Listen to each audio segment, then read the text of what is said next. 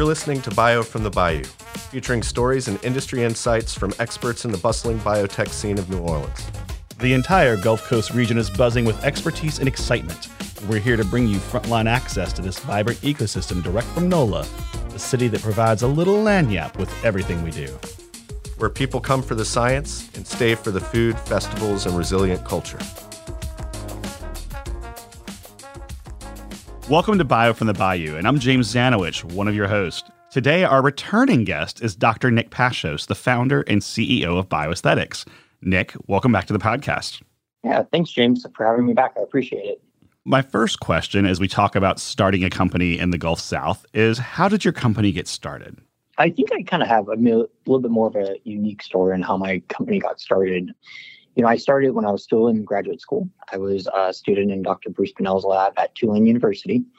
I think I LLC'd it in 2015, and I only did that because I was joining a local competition for businesses. And as part of that requirement, you had to LLC. And that business competition, I believe, was the Bio Challenge to the New Orleans Bio Innovation Center. And it was for a $25,000 win.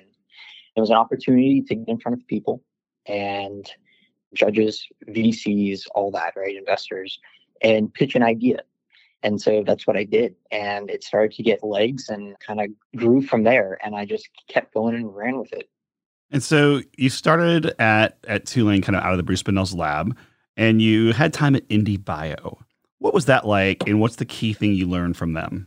Yeah, IndieBio was probably one of the most transformative experiences for bioaesthetics, I have to say. We met IndieBio actually through an introduction of you, James, down in New Orleans. IndieBio came down to Tulane by the invite of you to meet with local startups. And I had an opportunity with my business partner, Billy Heim, also a Tulane graduate, to sit down with IndieBio for like 10-minute meeting. And I just remember in that meeting, I think, James, you were there. It was in your office. And in that meeting, they said, Nick and Billy, do you guys like San Francisco? And I was like, I've never been, but I've heard great things. And they said, would you live there? And I was like, yeah, I would consider it, just kind of depends. And they're like, could you move there in a week? Because their next cohort 5, were starting at the beginning of April. And Billy and I just kind of looked at each other and we were like, sure, we think so. At the time, and then you had to have a conversation with your lab head, right? Well, that's exactly it, right? I was still a PhD candidate. I was in, Bruce's lab. I hadn't had my final committee meeting yet. We hadn't set a date for me to defend. I was probably in my last year anyway, but I still had some experiments to do. I had all this stuff. And I just remember, going upstairs to the lab. It was 7, 8 o'clock at nighttime. I called Bruce up on his cell phone. I was like, hey, Bruce, sorry for calling you so late, but I got to talk to you about something. And he's like, sure, what? And I told him the story of the meeting, and he's just like, oh, my goodness, that sounds like a fantastic opportunity. It sounds like you should take it. And I had another advisor who's actually now a board member. Her name's Dr. Sandra Sufall. She's a VC and has had multiple exits. She's also a breast cancer survivor. And being that BioAesthetics' inaugural product is a nipple graft for predominantly breast cancer survivors, she was a perfect fit for the company. And Bruce asked me, hey, did you talk to Dr. Sufall? She's more of a business person than I am. What does she say about the investment opportunity? And I said, that's a great idea. Let me give her a call. And I called her, and Billy and I both call her, my business partner and I both call her, and she just kind of like cut us off in the middle of it. And she's like, you take that right now. Let's call them back. And so we did. I gave Bruce a call back, and I was just like, yeah, Sandra, Dr. Sufall says we should do it. It's a great opportunity. And Bruce says, well, then it sounds like it would be a stupid mistake not to take it. You should do it. We'll figure everything else out. And so that was it. Emailed IndieBio, said, absolutely, let's do it. And then it was a lot of working through with tech transfer in Tulane of, what is and isn't IP with BioAesthetics versus Tulane, since we'll be getting external funding and developing stuff on our own outside of Tulane as well. So it was really kind of an exciting time. And that was 2017. So we had reincorporated the company from an LLC to a C corporation, moved out to California for 3-4 months. And we had an opportunity to do a biological model, a preclinical model with the NEC graft, the nipple and areola complex graft for breast cancer survivors, showed really wonderful results and raised a seed round of like 1.3 million, I think, through IndieBio essentially. So obviously your time there was important. What is the most important thing that you learned from your time at IndieBio? What's like the one key concept they distilled in you? There were so many parts that were just so important. One, my business partner and I, it was our first opportunity to work together full time. We were both working full time in the company at that time. We sat, our desks literally touched.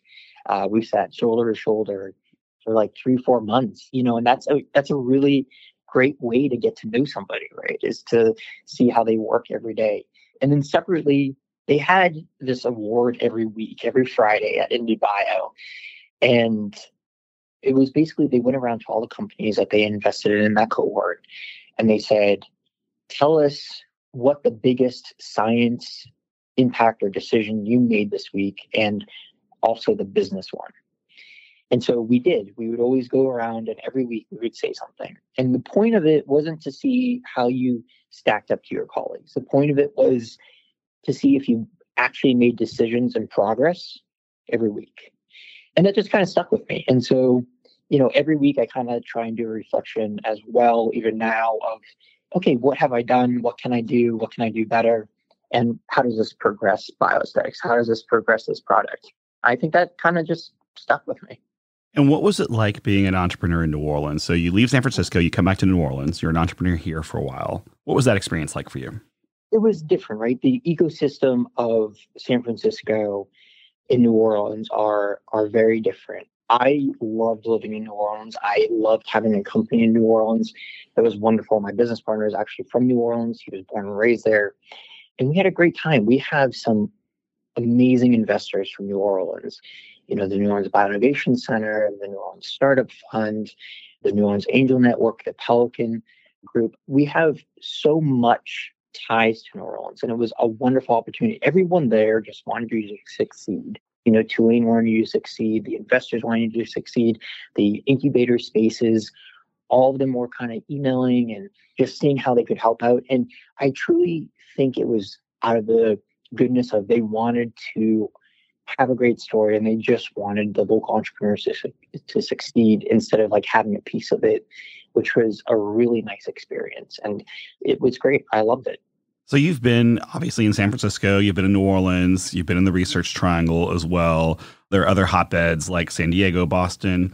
What is the biggest obstacle you see and the biggest benefit you see to the Gulf South or New Orleans versus those hotbeds?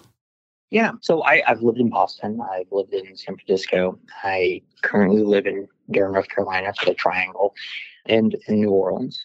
I think some of the biggest challenges is when you have such a specific niche employment opportunities, right? So we specifically hire people who have experience in tissue engineering, which is a subset of biomedical engineering, who also are very big with biomaterials and polymers and their relation to regenerative medicine.